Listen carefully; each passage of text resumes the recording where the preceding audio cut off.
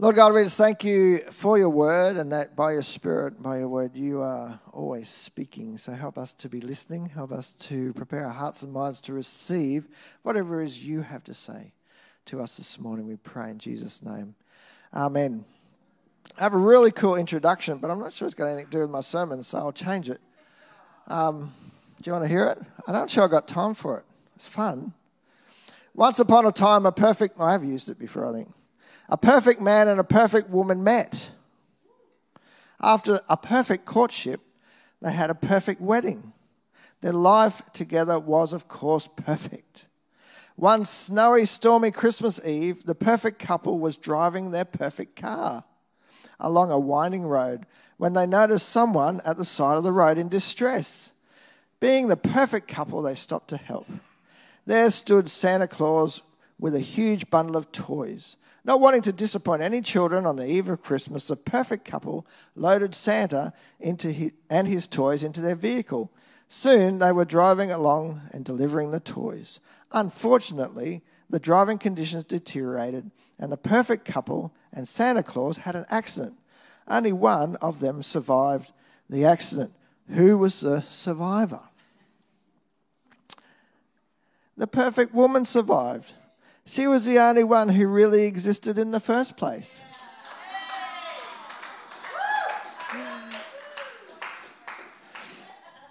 How fun is that, eh? I think how it relates to my sermon is I was trying to say that we want everything to be perfect, hey? We live in this world where we just want everything to be perfect.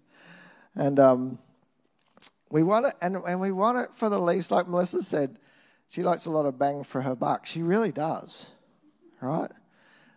She really does. And but we often like that. Hey, how often have you sat in the McDonald's drive-through and gone, "Oh, hurry up!" And man, that is the fastest food you're ever going to get. How fast do you want it to be? You ever stood at the microwave and gone, "Hurry up"? What they do when, like you didn't have to go get wood, you didn't have to start a fire, it's a microwave, seriously. Doesn't get any faster than that. And so we like this instant kind of, thing. This morning I want to talk about the lepers. I don't know if you know about the story of the lepers. There's these 10 lepers, and they came to Jesus and they cried out to him for healing. Now in those days, lepers were seen as outcasts. And leprosy is still in our world today, but they realise it's a bacterial thing. And, you can lose limbs, you lose feeling in your extremities and lose your toes and fingers. Horrible thing.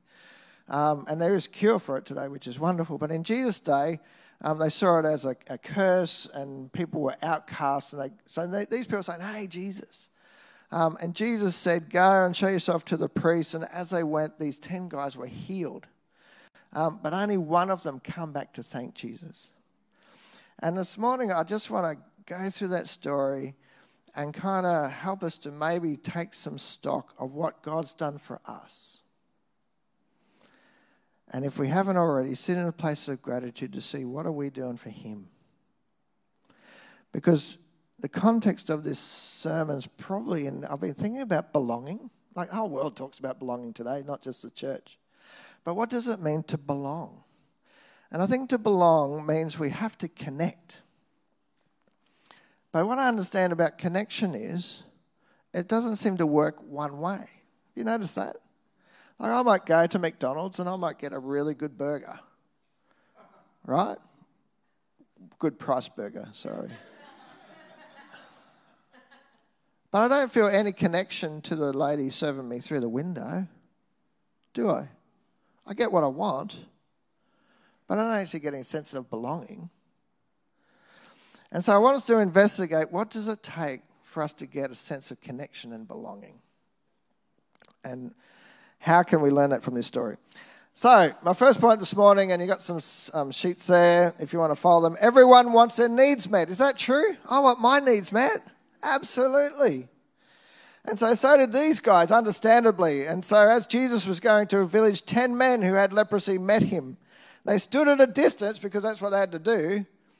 And they called out in a loud voice, "Jesus, Master, have pity on us." I love the language there, right? Jesus, Master. Interesting language. We'll see how many of them were authentic in their use of the word master when we get to my third point. All 10 of the lepers cried out. They were desperate. Obviously, they knew Jesus could heal, and they cried out to him.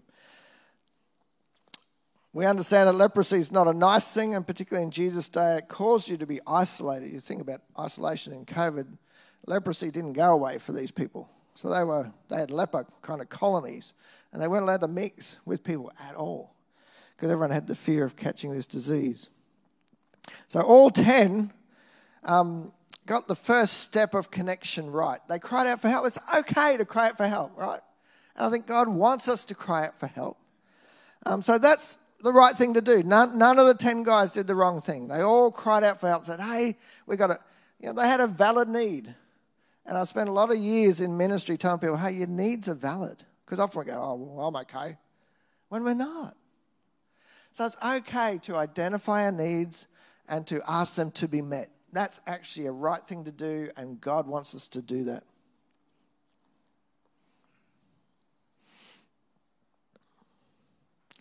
I want to just do a kind of parallel, if that's okay, with my relationship with Melissa. I had probably 5 years where I was single between the ages of 22 and 27, roughly. And I had a need for companionship. And I took that need to God. And after hanging out with Melissa as friends, realised I actually had feelings for her. Then I actually had to do something about that. So I went and saw her one night, freaked her out completely because she actually liked me and she'd never told me, and she thought I would never, she'd waited a long time because I'm pretty slow, right? And so she kind of knew, at least a year before me, that something might happen. And so when I finally showed up and said, I have feelings for you, she went, That's all right. By the next morning, she was okay. So I did that, right? And the next morning, I was about to drive, drop a bombshell and then run. That's what I do. And so I was about to go to out training in Lismore. And so the night before, I'd had this conviction, I need to get honest and be real. And so I did that. And then the next morning, as I was about to leave, she'd left a card. Well, she gave me a card the next morning and said, I love you too. And so I put that on my dashboard and drove all the way to Lismore going, this is a good day. The sky was blue and the grass was green. And anyway, you get the picture, right? So I identified my need. I expressed it to God. Okay. My second point this morning is many respond enough to have their needs met. So probably going back to my illustration, I needed to do something, right? So Jesus said to these guys, when he saw them, he said, go show yourselves to the priests. And as they went, they were cleansed. This was an act of faith. Jesus was saying, do these guys really believe? Do they really have faith? Go do this. And it says here, as they went, they were cleansed. All 10 men got the next step right as well. Jesus told them to go, see the priest, and they all obeyed. And because they obeyed, they were healed. And we read, as they went, they were cleansed. When we cry out to God, he often responds, I think almost always, in different ways, by giving us a step of faith. Okay? We say, God, I need this. And he'll normally give us some step of faith to take. It might be to wait. It might be to talk to someone. It might be to do something or give something. But he gives us some step of faith, usually. So all 10 men said it's a good example, and they obeyed Jesus and taken the step of faith that he gave them to take, and therefore all 10 were healed. To take my illustration further, my 10 weeks in Lismore was awesome because Melissa had a friend up there. And we're in the training college, right? I think I've told some of this story before. But me and the Salvation Army Training College, you try and do a relationship. It's like trying to do a relationship in a fishbowl. And I think that's unhelpful because what if we decided we didn't like each other or we liked each other but not that much? And then it gets all awkward. So Melissa would come up and visit her friend in Lismore, unbeknownst to everyone. And we would go out on the weekends, had our first date at the Bellowing Bull. Showed her I could eat a lamb shake all by myself. Just took the relationship to a whole new level. She was so impressed. And but I remember we went out. I'd never been to Lennox Head or Ballina or Byron Bay, and we went. Had spent this day, and again it was just that honeymoon kind of phase before the relationship, and it was just amazing. And so I did this thing the lepers did in a sense. I expressed my need, I got it met, and I enjoyed some healing. I wasn't feeling lonely anymore. Does that make sense? I got my healing for my loneliness. But then what do we do after that? Because in our consumer society, we show up to the shop, we give our money, we get what we want, and we leave. I'm good now, thanks. My third point this morning is some experience a change of heart and therefore genuine relationship. Luke 17:15-19 from the Message says this, one of them. Disappointing, isn't it?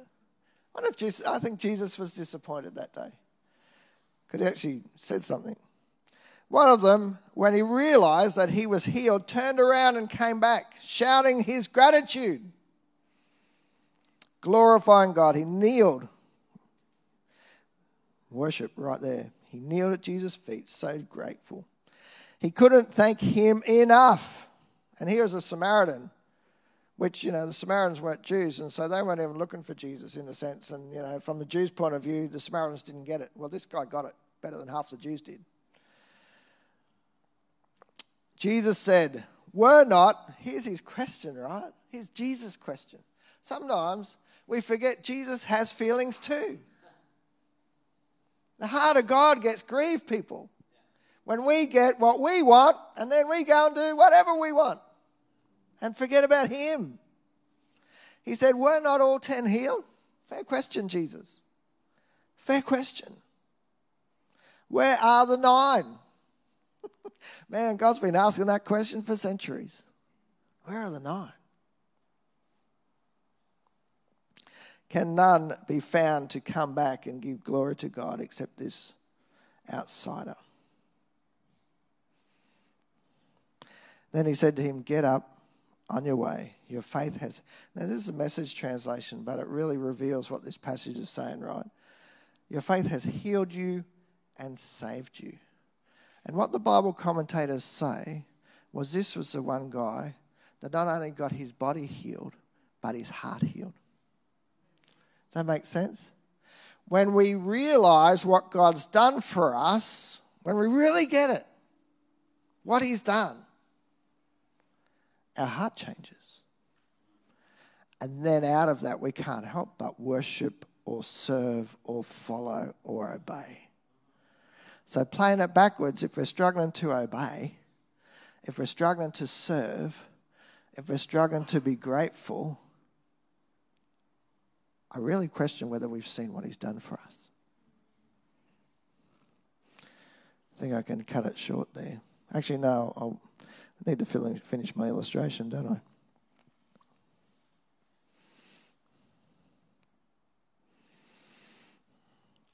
As enjoyable as the courting phase in Lismore and up the north coast was, our relationship was really quite superficial at that point in time.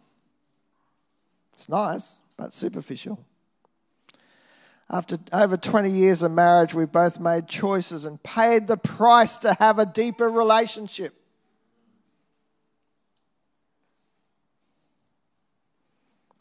Do you want to pay the price to have a deeper relationship with Jesus? I don't know. Do you? Me and Melissa have endured trials together. We've worked through hard issues together. We both paid a price, which means we both enjoy a stronger, deeper, more secure relationship than we did at Lennox Head. I want to ask you this morning, what kind of relationship do you want with Jesus? I don't know, but last time I visited a vending machine, it was only Friday night. It wasn't that warm a relationship.